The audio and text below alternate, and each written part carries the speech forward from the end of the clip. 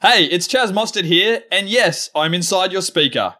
I'm in here because I have a special message for you from Clayton in Melbourne.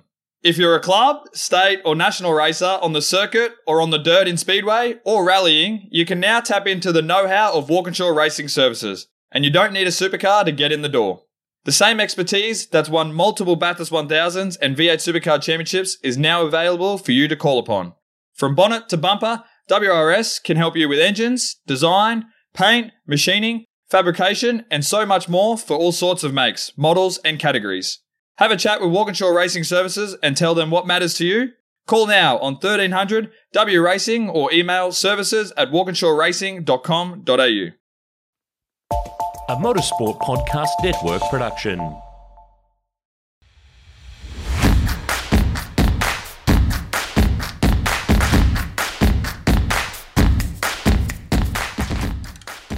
Well, hello there, and welcome to the Castrol Motorsport News podcast. Coming to you a little early this week because my teammate Stefan Bartholomaeus and I just could not wait to crack into a dramatic weekend of motor racing around the world. Today we'll be chatting supercars, Formula One, MotoGP, Moto2, and S5000, all sorts of stuff.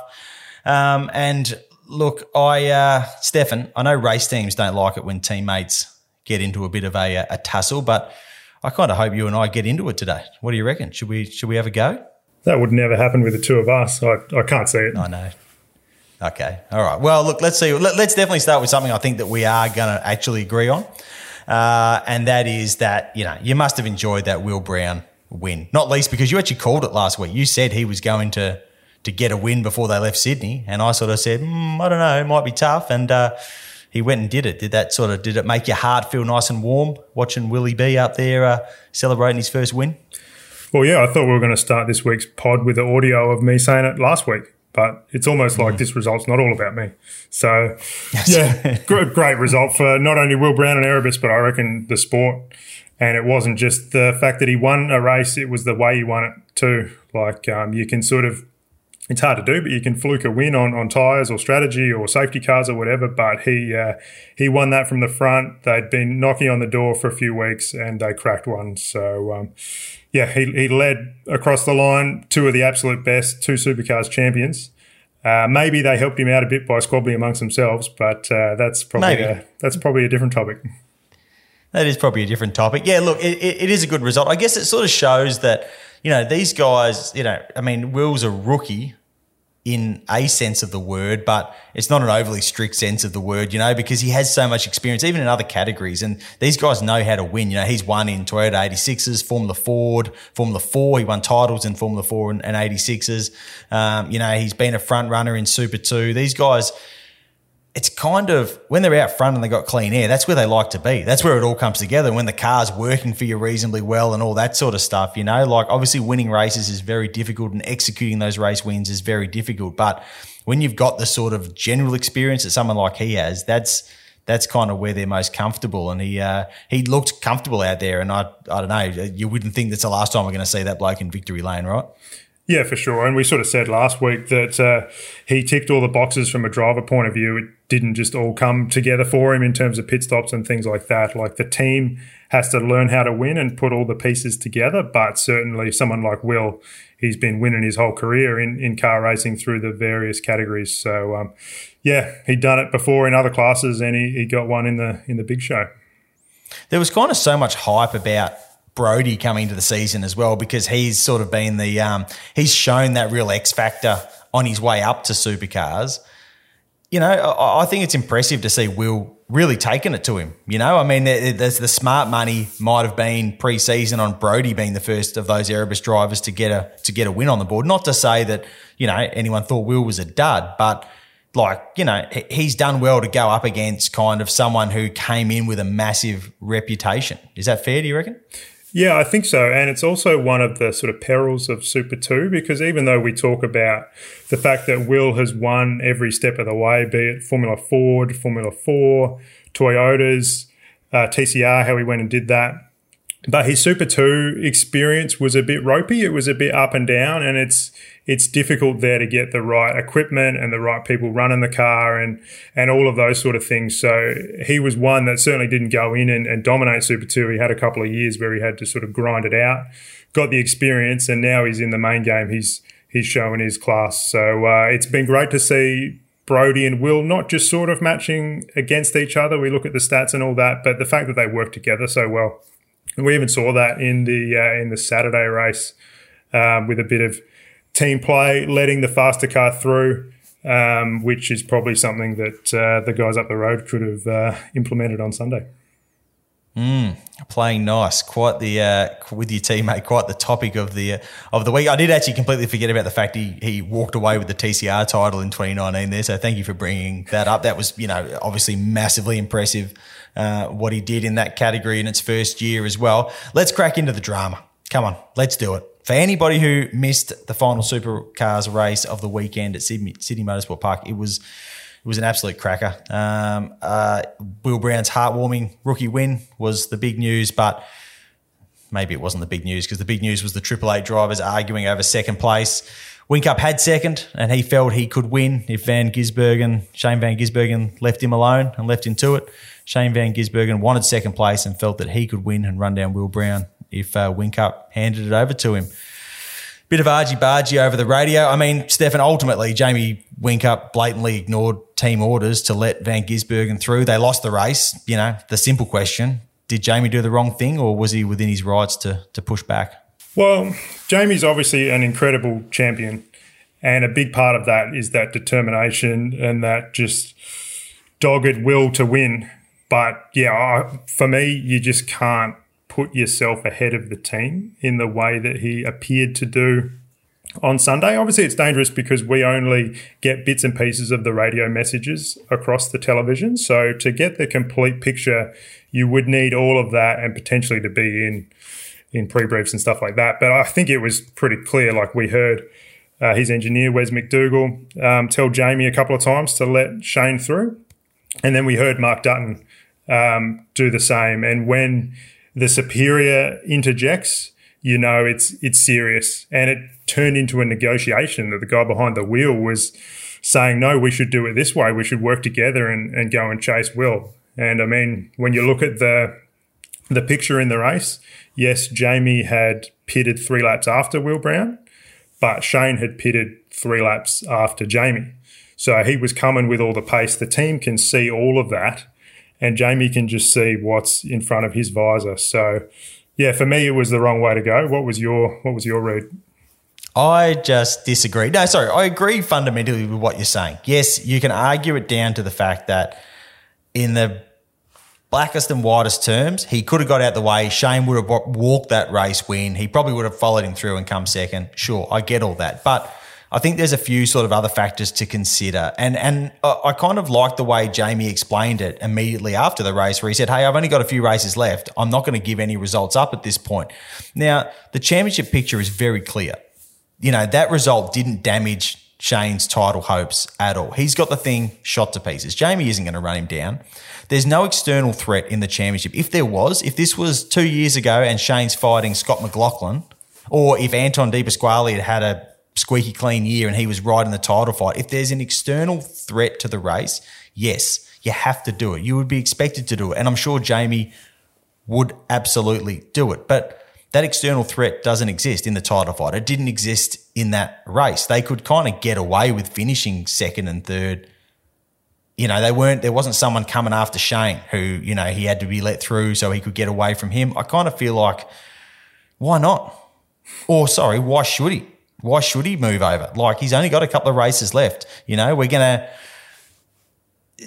felt he could win that race.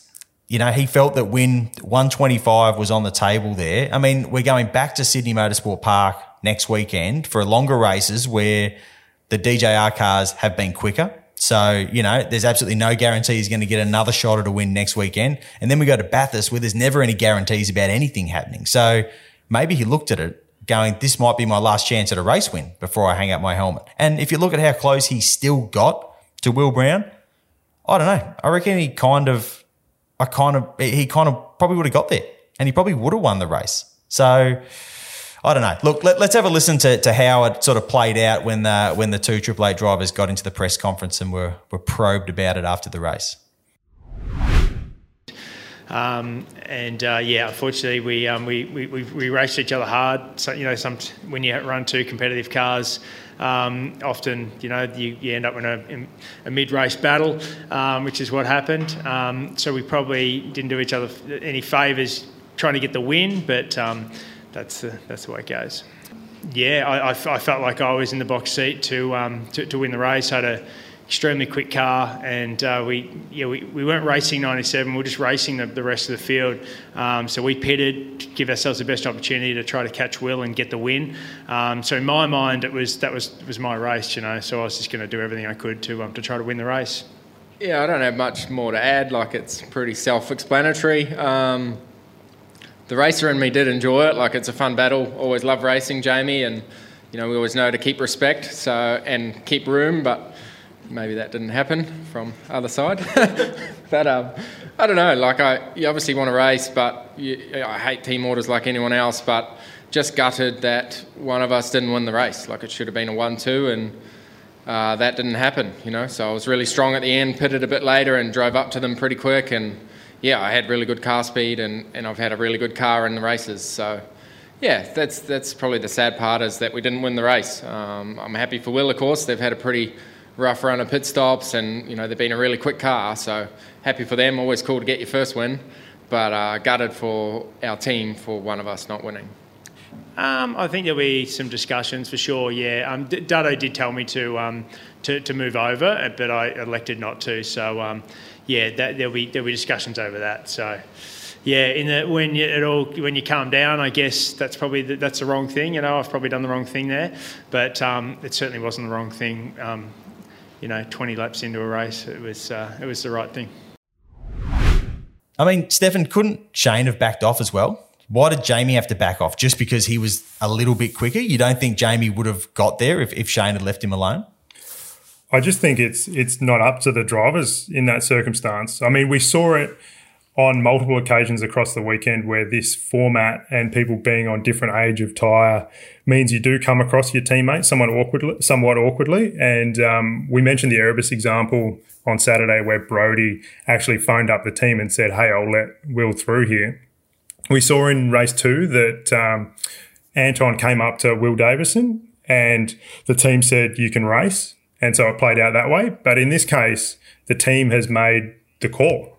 And I just thought it was shocking that Jamie didn't go with the instructions of the team. I mean, there's all that background narrative about the fact that Jamie has gone against team instructions on multiple occasions, most famously Bathurst 2014, where he was running out of fuel and wasn't backing off when he was being told to. But in that circumstance, Jamie, in his mind, he's fighting a rival and he's doing what he thinks is best for himself and the team to win the race. In this example, he's just putting his own desire for his car to win in front of what the team wants, which is the best overall result. So based on that, yeah, I couldn't believe it. And it's so fascinating in that context of Jamie becoming the managing director next year. And you can sort of say like, oh, the two aren't connected. He's in driver mode now. It's a totally different thing, but it sets an interesting sort of cultural tone as that shift happens. And obviously everyone's saying, oh, what's he going to do if Brock Feeney or whatever refuses to listen to instructions? But the fact that narrative there, like this just felt like it was an act of defiance by a driver who's leaving the team. But it's completely not. It's someone who is going to step up into that position of authority. So I can't imagine the level of robust conversations that have gone on in the sort of 24, 48 hours since. Oh, I don't think for a second Roland Dane would have liked it at all. I understand what you're saying. And obviously, you talk about the narrative and about, where Jamie sort of goes next. I mean, it was basically Shane Van Gisbergen rubbing doors with the bloke who's going to be his boss next year and Mark Dutton getting on the radio and sternly telling the bloke that's going to be his boss next year to get out of the way. I mean, that is awkward. That is an awkward scenario to be in. But I still think that I still think that maybe you're overplaying the external sort of the damage that it actually did to the team. I do definitely take on board that it puts Jamie in a tough spot. Yeah, next year if he does have to ask someone to move over and they say, well, hang on a minute, like apparently it's fine if you just don't do that. I get that. I understand all that. But I think, again, you could argue if the damage to the team was greater here, it just wasn't winning a race, that they didn't actually really need to win. But you know, if there was more going on, if there was more doing, if the stakes were higher, then he has to get out of the way. And I feel like he would get out of the way. What I found interesting was Shane Van Gisbergen saying, you know, in the press conference, you know, look, I'm just sad. It was great fun, right? I love the battle. I want to race. I hate team orders. I'm just sad that one of our cars didn't win. I just wish one of them won. Then I'd be happy, which is lip service because he could have easily just called off the fight and told Jamie. He could have got on the radio and said, hey, tell Jamie I won't fight him. Go after Will. Let's go and get him. And I think Jamie would have done it. I think he would have had the pace. And to come back to another point you made about Brodie getting out of the way for Will in Saturday's race, like that was so Will could finish third. If Brodie felt he could win the race, would he have been getting on the radio and volunteering to get out of the way? I doubt it. I don't think that would happen. So, look, I think that, you know, I mean, we could talk about a culture of defiance at Red Bull Ampol Racing a week ago. Like Shane wouldn't even let the stewards tell him what to do. And they said, come in for a drive-through. And he said, no, thanks. I'll just stay out here until you take that penalty away. Obviously, you know, that's a completely different situation. But I don't know. I think if you look at the overall picture, I don't know that it necessarily – I think Jamie is the team boss. If one of the drivers did something like that really helped someone, particularly in the broader context of the championship, get a leg up on them, you could still have the conversation and go, hey, that was entirely unacceptable without it necessarily becoming hypocritical, I think. Just because of the fact that the championship picture, to me, makes a massive difference. And the fact that Jamie's retiring and all that sort of stuff. You know, that might have been his last chance. Even if he comes back and does 10 more Bathursts as a co-driver, Jamie is the greatest example in the world of the fact that being a fast guy at driving racing cars doesn't guarantee that you go and win Bathursts. So, you know, I really think he just felt like, hey, I could maybe win my 125th. I think he's got 124 after the wet race the other week. So, you know, he would have been thinking, this is my shot and I want to take my shot. And I kind of don't have, and I love drama. You know me. I like a bit of that. If he moves over, I'm not anti-team orders either. Let me make that very clear. I think eras of motor racing where team orders have been banned is stupid because it's a team sport. Let guys work as teams. We've seen how effective that is for Triple Eight over the years. You know, they don't have the good car and the bad car, so to speak. They just have two good cars. So I'm not anti-team orders. I just think in this case, Jamie was well within his rights to think he could win that race, and he probably would have. Oh, you've got to admire Jamie's determination to win and his to hell with the consequences kind of attitude. But to me, it felt like a year of frustration of being shaded by Shane coming out, that he can see the finish line now. He can see he's only a couple of races away from the end, and he was just desperate to win it. And I think like you sort of critiquing what Shane was saying after the race, but I thought he handled it really well because he could have made that situation so much more explosive than it was. And the thing that's kind of gone under the radar is not only did Jamie not let him through, but the way he raced him, I'm not sure if you should race anyone like that. He was pushing him off the track on the outside at turn 3 into the dirt, and then at turn 5 all the way. Jamie was well off the track, forget about where he put Shane. And like Shane was just saying on the radio, why am I being pushed off the track? Like, what's going on here? And then once there was sort of that madness with, say, 9 to go, and then they did fall into line and hunted Will seemingly together. So, yeah, I mean, it's one of those ones we could talk about for a long time. And, yeah, drama is what makes this sport so juicy. But I still staggered that it happened. I'm staggered that it happened as well. I totally agree with that. I just kind of glad that it did. I'm just glad that it did because it was kind of cool. I certainly agree with the way Jamie was racing him. It was pretty hard, and I think you can certainly pinpoint elements of frustration in that. And you know, yeah, I don't know. I think Max Verstappen might have been watching that, going, "That's a great idea. You just open the steering and run the bloke off the road. Let's just do it this way." So, you know, there was definitely some very, very hard racing there, probably too hard. But in a more broader philosophical sense, I kind of think, why not? Why shouldn't Jamie just go, stuff it? This is how we're going to race. Look, let's unless you got anything else to add on that. No, I think it's going to go around in circles. You've got this sort of more of this races mentality. You've got the behind the wheel thing going, and I sort of more think of all the crew that are slaving away week on week at Sydney Motorsport Park, all the 888 people back in Queensland trying to put this Camaro together, the 888 people that were actually down at Challenge Bathurst running the Mercs, like all of these people, this big team, one team, yeah, and to see someone go against the team and cost them a win was surprising. Poor 888. How will they ever get over this drought in results? They went a whole weekend without winning a race. It did seem to add a lot to Barry Ryan's joy immediately post race. So that was a good part, right? He didn't miss as soon as he got into that. Look, let's go back to the start of the weekend. I have to admit that I had a bit of SMP fatigue heading in on Saturday morning. It was kind of hard to get excited, probably because over here in Perth, practice one started at about 10 to 8 in the morning. Were you the same? Did you feel a little drained of seeing the same sort of pictures pop up on the TV screen for the third weekend in a row?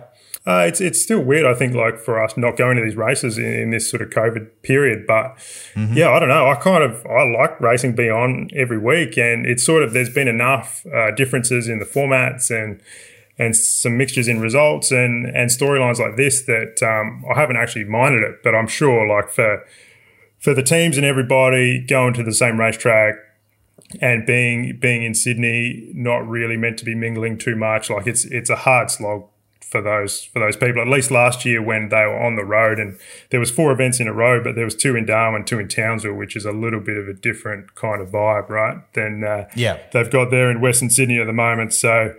Yeah, I mean, and as we speak here on Tuesday, there's a whole bunch of teams testing midweek at SMP again, and like just the amount of work that goes into turning the cars around and running them and then prepping them again. Like I just feel for everybody, and you could really see in a few of the driver interviews and stuff, even by Sunday, that some of those guys are kind of a bit over it, especially those ones that have been sort of fighting the same dramas for 3 weeks now. Oh, yeah. And firstly, SMP is a brutal place to drive if your car's not working, because it's going to expose all of those nasty things, just like Phillip Island does. So, if you haven't been going well, I mean, it is just like bashing your head against the wall for 3 weeks in a row. And as you just said, then rolling out again today to go testing. So sticking some old tyres on the thing would be you'd be loving that. I noticed the same with a few of the driver interviews, guys just sort of going, yeah, well, look, we've had 3 weeks to try and get this thing right, and it's not right. So that's starting to get a bit frustrating. So, a little change up next week with formats and that sort of stuff. But you'd reckon a few of these blokes will be pretty keen to get to Bathurst in a couple of weeks and sort of, just go in a few different directions around corners. The one real bit of action we saw on the Saturday was a bit of Will Davison versus Jamie versus the pit wall at the start of the race there. That got pretty exciting for a couple of microseconds there. What do you reckon, Stefan? Should Will have kept his boot into it and walled his mate? Well, yeah, it was an interesting one. It had sort of really, early 2000s Michael Schumacher vibes, the old swerve off the start. Yep. And again, this was one that had context, right? Because Davo had been squeezed off on the first lap a couple of weekends in a row, and it was sort of all the talk. I think he was lining up alongside Shane then for that race on Saturday, and it was what's going to happen with those blokes. We didn't expect Davo's best mate, Jamie Whincup, to come and pretty much feed him into the pit wall. So, I don't want to sound like I'm beating up on Jamie too much in this podcast, but it felt rude, right? Like, I was surprised there wasn't a bad sportsmanship flag or just a bit more even commentary about the fact that was, it was aggressive. What was your sort of read on it? Come on, you'll be calling him Jamie Whincup by the end of this the podcast. The way you're going, yeah, no, I do agree. It was pretty rude, and when they interviewed Will afterwards, he said, I think it was Garth Tander interviewing, said, if that wasn't your best mate trying to squeeze you, do you reckon you might have kept your boot in it and turned him around? He said, oh, no, you'd never do that. Your instinct is to sort of do what's safe and all this sort of stuff. But I don't know if I buy it, Will. I reckon if it was someone else, he might have kept the boot into it, because I think that's the actual instinct from a driver to go, no, what do you think you're doing? I'm staying right here. I'm going to keep my foot in this, particularly when, he could have potentially then sort of jinked back to the other side and got away with it. So, yeah, it was definitely a pretty hard move, and I do definitely feel like the reaction might have been different had there not been that relationship between those two guys. Race 1, not exactly a all-time classic after that, but things certainly came alive in race 2 on the Sunday, morning for me. After I don't know what time zone it is anywhere anymore, day races and night races and stuff. But race 2 certainly things came alive there. How good was that battle for the podium? Yeah, well, it was pretty good for a lot of people that race, unless you were Will Davo, unfortunately, who for a little bit looked like he was on for a win and then couldn't keep the tyres on it. But in the end, Chaz nearly got there on the podium, and then he got just edged out there, didn't he? 100% right about Davo. Like, as you would know, as a reporter, you sort of play through the scenarios as a race unfolds. How am I going to write my race report? And, for a stint and a little bit, it was like, okay, this is going to be, a classic Di Pasquale triumphs in an all DJR battle. And then Davo ends up about 400 thousandths on the road by the end of the race. And that wasn't the story of the race at all. Do you think the fact he sort of, that spectacular drop off in pace, does that add any weight to the good car, bad car scenario at DJR that we kind of talked about last week? It certainly adds to the story. It definitely adds to the myth and the legend of it. But I don't know. I still don't reckon it's real. Like, Will's been good this year. Obviously, he's third in the points. And he and Anton have been pretty close until we've gotten to this run at SMP. Yeah. And I do think this sort of flowing track more suits Anton than Will. But, clearly Anton and that 11 car have just clicked, and he's gone on with it. It's sort of hard to watch Davo at the moment a little bit. It feels like him losing that win due to that electronics issue at SMP1 has actually hurt him a bit. I mean, he hasn't won a race since 2016, and you can just tell he wants it so bad. He didn't, sort of this time last year, he'd lost his ride, and you wouldn't necessarily expect him to be in a winning position again, but he worked so hard to get this opportunity, and then he's been so close. And he just wants that win real bad, and he sort of, he was dejected at some points on the weekend. He looks a little confused and whatever else that the other car's going so quick. But I think he can turn it around. Yeah, I think so. He's ridden plenty of waves, gone ups and downs through his career so far. I think I sort of feel like the fact that electrical issue, followed his last shot at a win, which ended with a mechanical sort of hiccup, with an airbox fire at Tickford when they were having that run of airbox fires at the Bend in 2019, I guess. Again, years are like days at the moment. It all feels very, very hard to pinpoint when something was. But he'd had that near miss before, and then he has another near miss again. And I think that definitely it took its emotional toll on him. Let's have a chat about Anton quickly, because he struggled for pace in that last race because he'd run out of tyres on this weekend. But the raw speed of that car has just been out of control, and we saw it in qualifying again, going out, gap in the field by 0.3 here and there. That speed over a lap and that execution over a lap, that is Scott McLaughlin areas. And I know he doesn't necessarily like that comparison, but that's really what it feels like. You talked last week about the fact that, most of the sort of Scott McLaughlin crew is on that car. That is very much the Scott McLaughlin car. Through the McLaughlin era, there was always kind of this question mark over whether the lead DJR car was an absolute weapon, or whether McLaughlin himself was the X factor that really made the difference, particularly, compared to his teammate, Fabian Coulthard at the time, and compared to the rest of the field. Are we kind of seeing that answered a little bit now? Stefan, I know you don't think there's a good and bad DJR car, but are we sort of seeing how good that car can be when everything clicks? Yeah, Scotty had so much success there in the recent past, and it was kind of like the old question of how much is Scotty, how much is Penske's, and how much is sort of the Ludo and Aussie DJR factor. And we've seen 2 of the 3 components leave, right? There's no Penske and no Scotty. And so you've just got to put it on the table first that to see them still this competitive and now be the fastest here at SMP multiple weeks in a row is really impressive. And I think maybe the guys at DJR and the crew there didn't get enough credit for what they were doing with, it was easy to say, oh, well, Penske's money's sort of getting these results, but they've pressed on with it and they've had a pretty respectable year.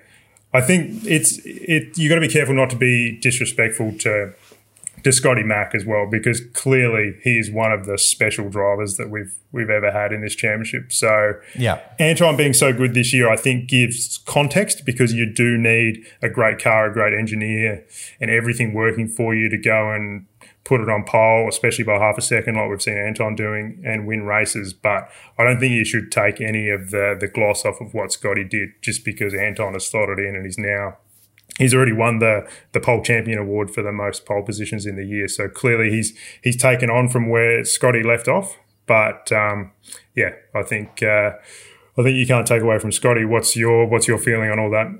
Well, I'm definitely not taking anything away from Scotty. I've had some podcasting issues with Scotty before, so not taking anything away.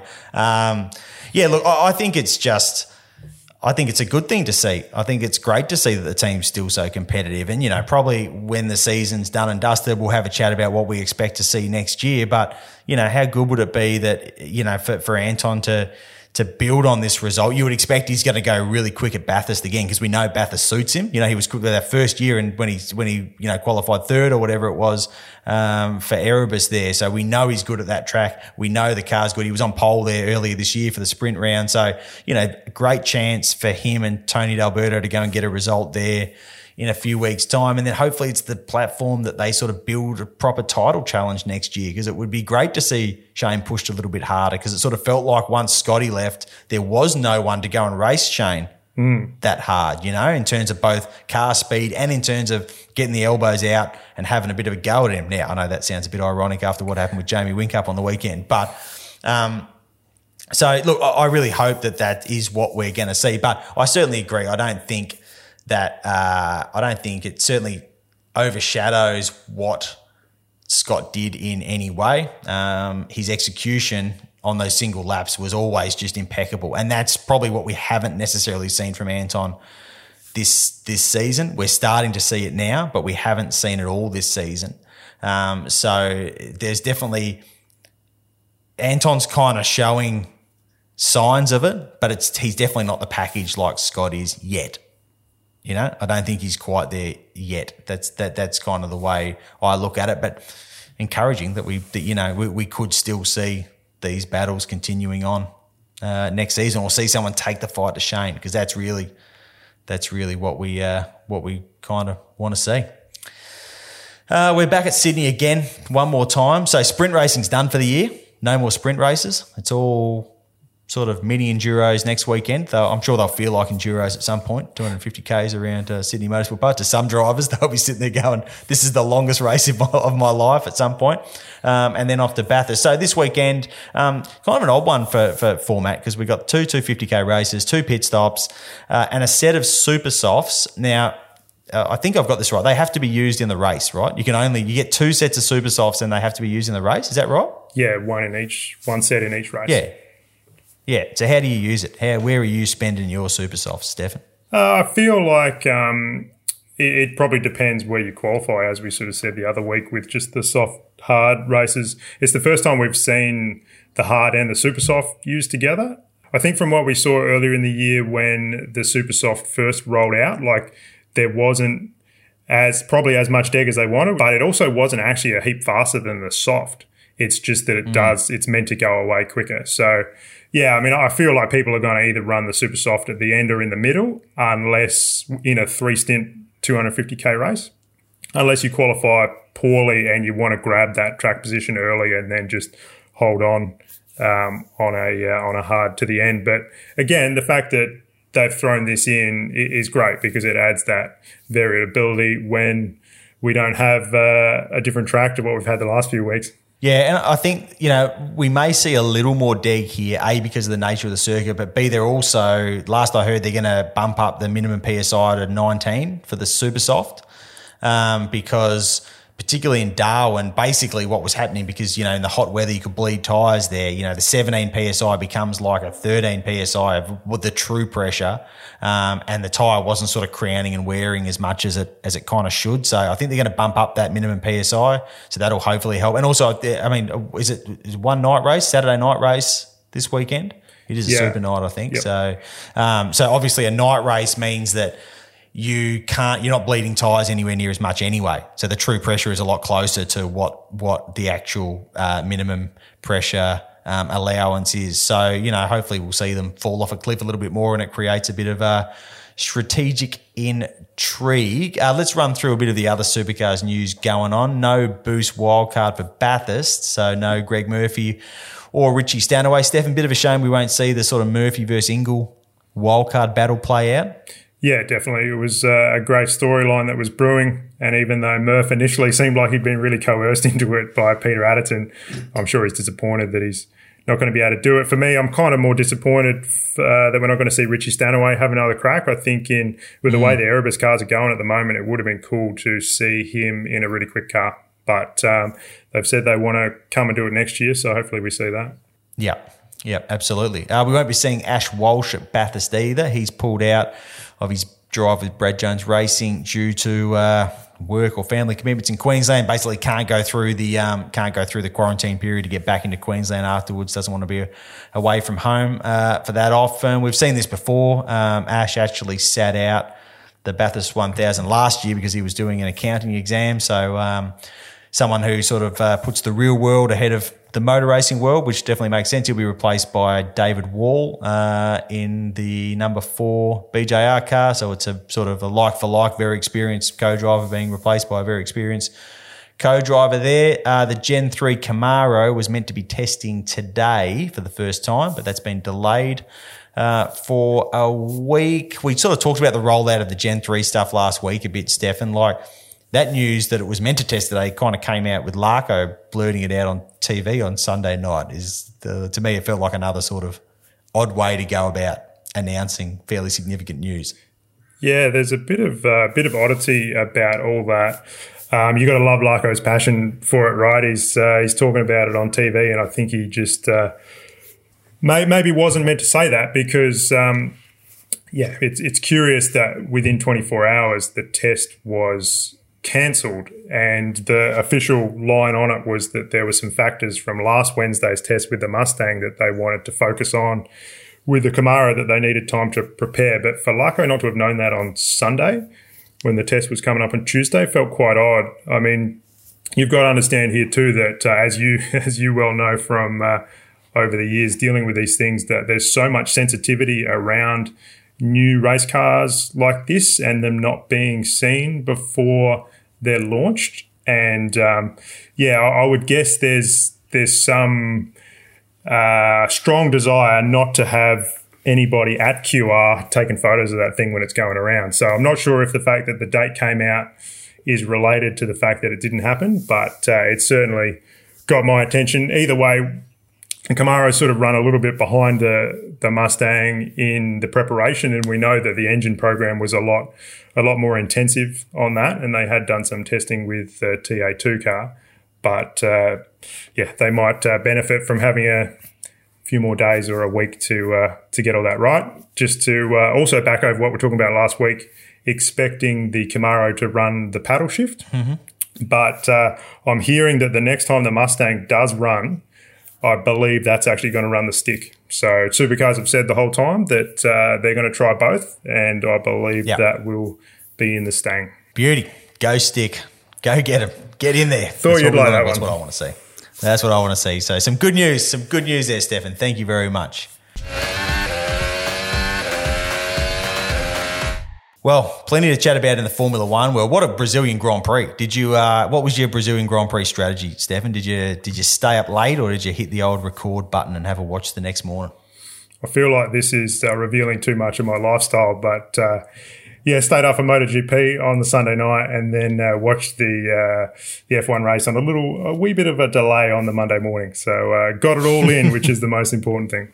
That is the most important thing. There was some very controversial decisions over the weekend. Officiating decisions. Again, we saw a lot in Sydney last weekend and now in Brazil. Let's start with Lewis Hamilton's exclusion from qualifying for a technical issue with the rear wing.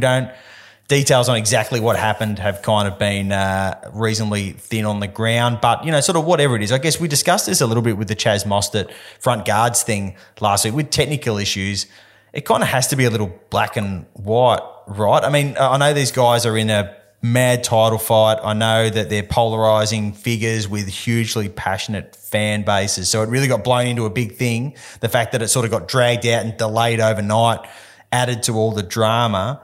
But I mean, if a car doesn't pass scrutineering, it's tough to do anything but disqualify it, right? Yeah, I think it had some similarities to the Chaz stuff we were talking about last week, even though they don't seem to use cable ties to hold things together in F1. I don't know why. It's normally pretty good. Cable tie didn't break on Lewis's DRS. But it felt the same in terms of there appeared to be no real advantage. Like the gap between those wing planes when the DRS is open is meant to be 85 mil, and they were 0.2 mil out on one edge of it. So it doesn't look like something you'd engineer in deliberately, and the team was claiming damage, something happened during the session. Clearly, it wasn't why that car was so fast in a straight line. We saw that on Sunday, that thing was an absolute top fueler down the straights regardless. So, yeah, even if it's down to something external going on during that quali session that put it out of whack, you've still got to throw it out. Yeah, I agree. I look forward to you referring to Lewis as Lewis Lamatima Hamilton from now on in his top fueler. The whole sort of Max touching the back of the car thing in the Parc Ferme, that's a lot less clear cut because it's not like, okay, well, the car is technically illegal even if by not much. That's a whole different sort of question. What's your take on that? I mean, these blokes are very, very rich, but 50,000 euros is still a bucket load of coin to give up for having a bit of a fiddle with the back of a car.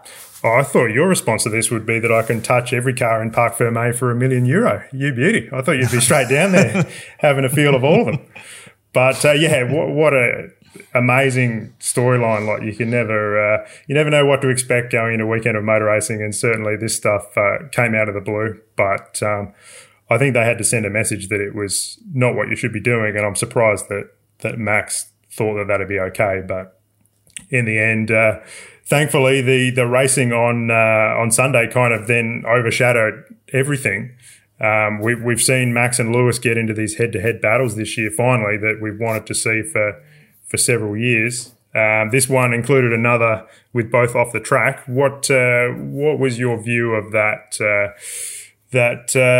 moment when they were both well wide of the racetrack? Look, I want to see hard racing. I think it's good. And, trying to hang someone wide is like the oldest trick in the book, right? Particularly when you're actually executing the pass. This was kind of the wrong way round because Max was actually defending on the inside. But, he just ran him off the road. You can't argue that, It's just very difficult to see it in any other way. The fact that he opened the steering, he made no attempt to go around the corner, and he ran him off the road. And it seems to play in to this philosophy of Max's that I either win the corner or we crash, or you just give up. You're going to give up or we're going to shunt. That's how this thing's going to play out. And, we saw it at Imola earlier this year where he pushed Lewis wide. He sort of got away with that because it was wet, and he could argue, well, I got a bucket of understeer and I had nowhere to go. We saw it at Monza where he did it to Lewis on lap 1 and Lewis did yield, and then he tried to do it to Lewis again, and Lewis they went at it again and Lewis didn't yield and they shunted because, Max on the outside went, no, I'm going to hold my ground. And in some ways, Lewis could have probably done the same thing. And then Max would have got a penalty for opening the steering and driving into him, What's interesting is that we saw a very similar thing happen in Austria this year with Norris and Perez, and there was a penalty for that. I think, was it Austria back in 2016-ish with Nico Rosberg where there was penalties flying around? I can't remember the details. I probably should have looked it up before we recorded, but it's just popped in my head that there was something similar where, someone makes no attempt to go around the corner And that's not allowed because you're actually, you're definitely trying to gain an unfair advantage there. And I think the fact that we saw, to me, what was even more sort of brazen was the weaving on the straight, trying to break the toe, which is number one no-no in motor racing. You can change directions once and that's it. After you've done it, that's where you're going to stay. Unless you're well clear, then you can move back out to the racing line. But that absolutely wasn't the case. And it just shows that Max attitude, which is I don't care what the rules are. I'm just going to, if you're going to try and go past me, I'm going to make it really, really difficult. And obviously he got a warning for that. And he had to eventually yield because Lewis was just so much quicker. But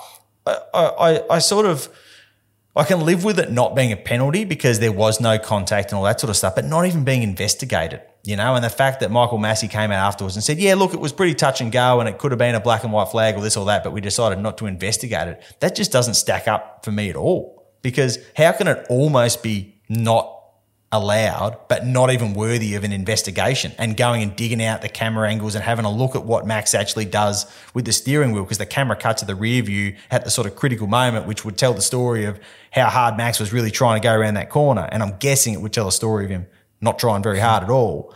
How it wasn't even worthy of looking at, given what's going on in the championship. Even if you do decide, hey, we're going to let fair racing go, or let hard racing go, even if it's not as fair as it could be. And a bit like, in a grand final, you expect the umpiring to sort of be a bit more relaxed, to let guys have at it a bit more. If that's what they want to do, that's fine. But I think it's still, the incident deserved being looked at. And, it all comes back to consistency. And I know, one of Massey's big mantras is every incident is different and we will judge every incident differently. And that's fine. There's merit to that, absolutely. But at some point, when you have almost identical incidents being treated completely differently, one gets investigated and there's a penalty handed out and one is just completely let go without even an investigation. I don't know. It doesn't pass the pub test for me. What's your thoughts? Yeah, they've just got themselves into this awkward mess with, like, the tarmac runoffs obviously don't help. Yeah. And the size of the cars, they're just really awkward to race each other. Yeah. Yeah, so like I was encouraged by the fact that in Austria they sort of laid down the law about you can't just drive people off the track. And the weird thing about that was Sergio Perez was the one that got driven off, and Christian Horner back in Austria had said it shouldn't have been a penalty, even though his car was the one that got done. So clearly there was no consensus in the F1 sort of community about what is and isn't right back then. But yeah, the fundamental, if you can drive someone off the racetrack, and the key rule is that you can't leave the track and gain an advantage, well, it means you can never be passed, because if you just push the other bloke off the track, he can't pass you. Like, goodness knows what would have happened if Lewis had actually been able to get around the outside of Max when they were both 5 metres off the racetrack, which, like you said, Jamie and Shane found themselves out there and their teammates. But, clearly on the weekend, they hid behind the let them race sort of mantra, because they just didn't want to get involved. They didn't want to be involved in this title fight, which from a box office point of view was sort of the best outcome. But for anyone trying to understand what the rules are and apply it consistently over the season, it just doesn't wash at all. Yeah, and I don't think – I'm not saying that, you throw Max out of the race for it. Like, you kind of just – but he probably should have been forced to hand over that position. And the result would have been what it was anyway. So it didn't have to have – a huge effect on the title fight, because the outcome was just what the outcome was kind of always going to be. But yeah, I totally agree. It's just, and like I say, we've seen it before. And I know the Silverstone thing was highly controversial, but that was still an example, and not just the shunt itself there, but the way Max was driving, squeezing Lewis down, earlier in the lap and all that sort of stuff. His mentality is, I keep track position or we crash.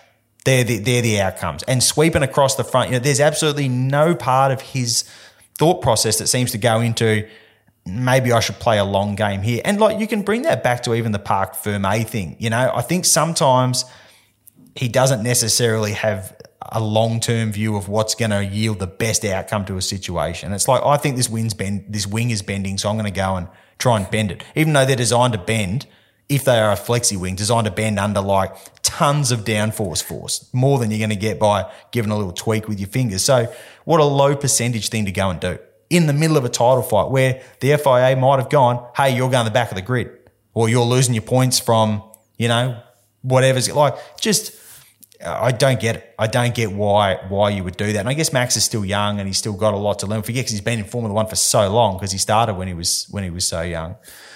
So they're just little signs of, I don't know if immaturity is the right word, but you still sort of, and that's where Lewis is obviously just a lot better rounded race car driver in that kind of in that respect. And maybe that's going to make the difference at some point in this World Championship battle. The thing is with car speed, it's so up and down. And when you think one's going to go well, it doesn't. And when you think the other one's going to go well, it doesn't. So the one thing it is it's brilliant. I mean, it's great theatre and it's great drama. And, that's what I do love to see. So again, I'm not saying throw the book at Max, but I think if you look at like this pattern of the way he drives, there's a lot of consistency to how he just refuses to yield on a corner, even when he's been completely and utterly beaten. And I love a bit of dogged determination, but at some point it's too much. And just before we leave F1, obviously the big sort of headline really was that Lewis had come from the back at the start of the sprint race and then from 10th in the Grand Prix and won. Do you feel that it's rightly heralded as one of the great drives, or was it a fish in a barrel exercise with the amount of straight line that had? Like, does he deserve full credit for that being an incredible drive?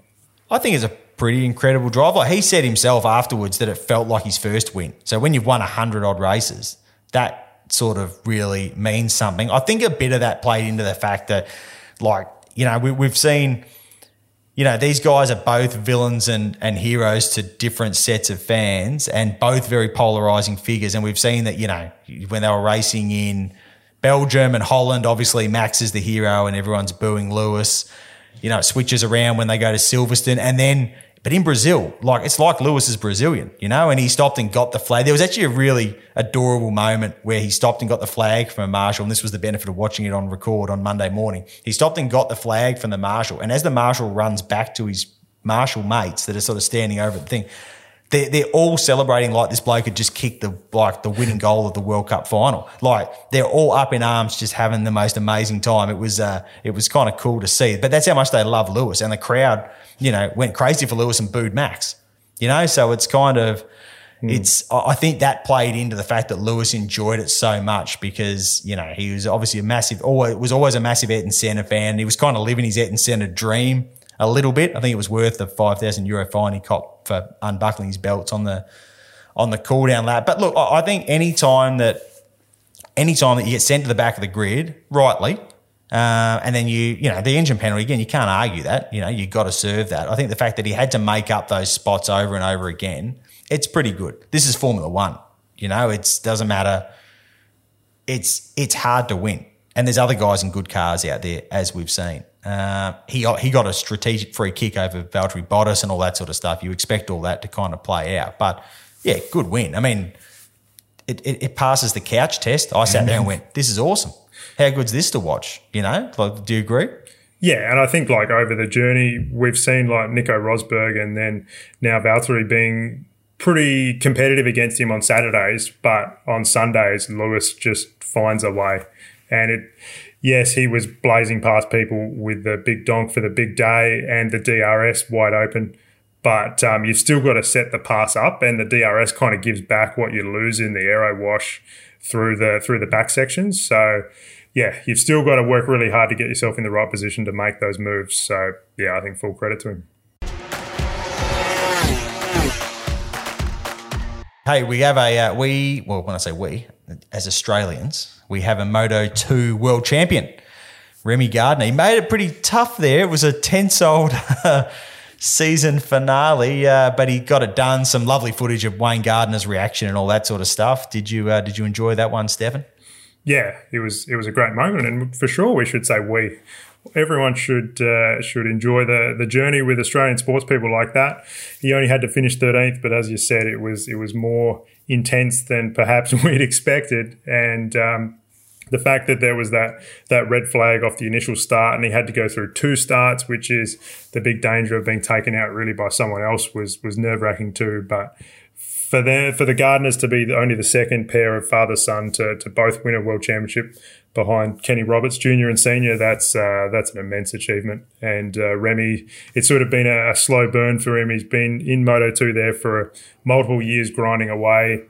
He said some great things afterwards about years of suffering, and there were so many points where he thought he wasn't good enough. So, yeah, to see that rewarded, not only the talent rewarded, but all the determination and hard work that it took to get there was fantastic. Yep, absolutely. Sticking with 2 wheels, Jack Miller is going to come and race down under. He hasn't been at a race here for the last couple of years because there's been no Australian MotoGP event because of COVID-19, but he's signed on to come down, head to The Bend in South Australia, Stefan's homeland, for the final round of the Australian Superbike Championship. That's kind of cool. There's something old school about someone sort of going, I don't care that I'm a MotoGP superstar. I just want to go race some bikes at home. Yeah, it's very Jack Miller, isn't it? He just wants to go racing, and it's obviously great for Australian Superbikes and that whole community. So, he got another podium there on the weekend. He sort of had a pretty solid year in 4th in the World Championship, and those Ducatis are amazing at the moment. So you'd hope that he'll keep himself healthy over the off-season and then have a big lash at a championship next year. S5000, there is a couple of international drivers making their way down under for the Tasman Series. The Tasman Series that has no races in New Zealand, which still does my head in a little bit. But XF1 driver Roberto Meri and Japanese GT driver Yoshi Katayama are coming out to join the field for Sydney Motorsport Park this weekend, and then Mount Panorama. Still looking forward to seeing those things at Bathurst, or watching them on TV, unfortunately for me, but seeing those things at Bathurst in a couple of weeks. A bit of general motorsport news. There's been a pre-COVID study from Ernst & Young that says the motorsport industry is worth $8.6 billion to the Australian economy. And remarkably, I think about an eighth of that is what Noons pays you to write those V8 Sleuth books, isn't it, Stefan? Well, most of that is just the tax I applied when I found out I had to work with you on this deal. So, danger money. Danger money, it definitely is. Hey, who's your Castrol star of the week this week?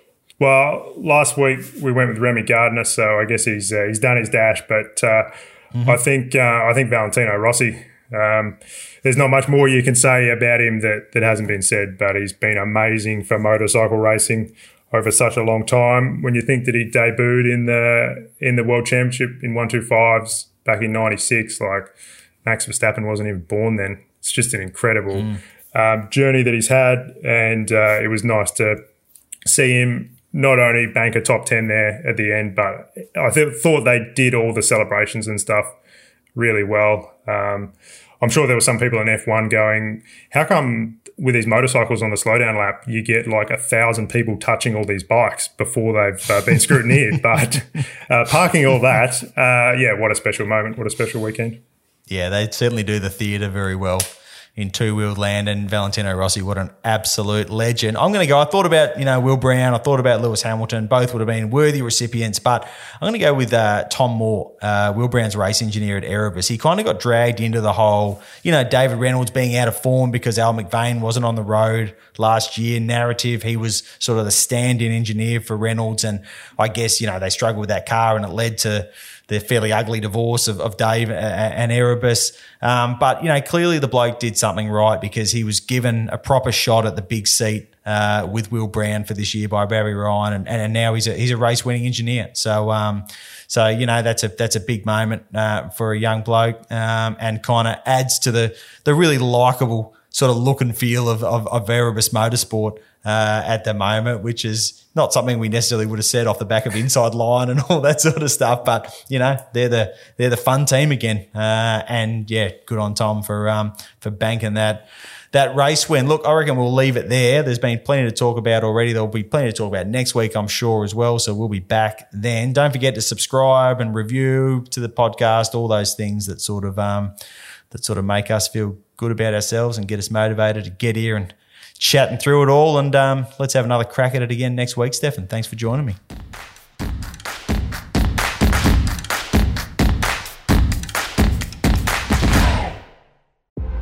Every lap in under a minute. Every move made to matter. Every decision impacting the outcome of the race.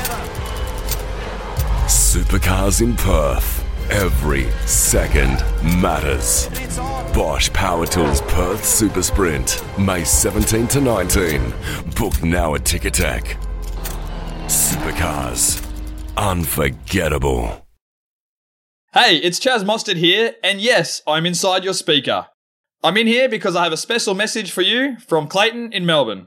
If you're a club, state or national racer on the circuit or on the dirt in Speedway or rallying, you can now tap into the know-how of Walkinshaw Racing Services, and you don't need a supercar to get in the door.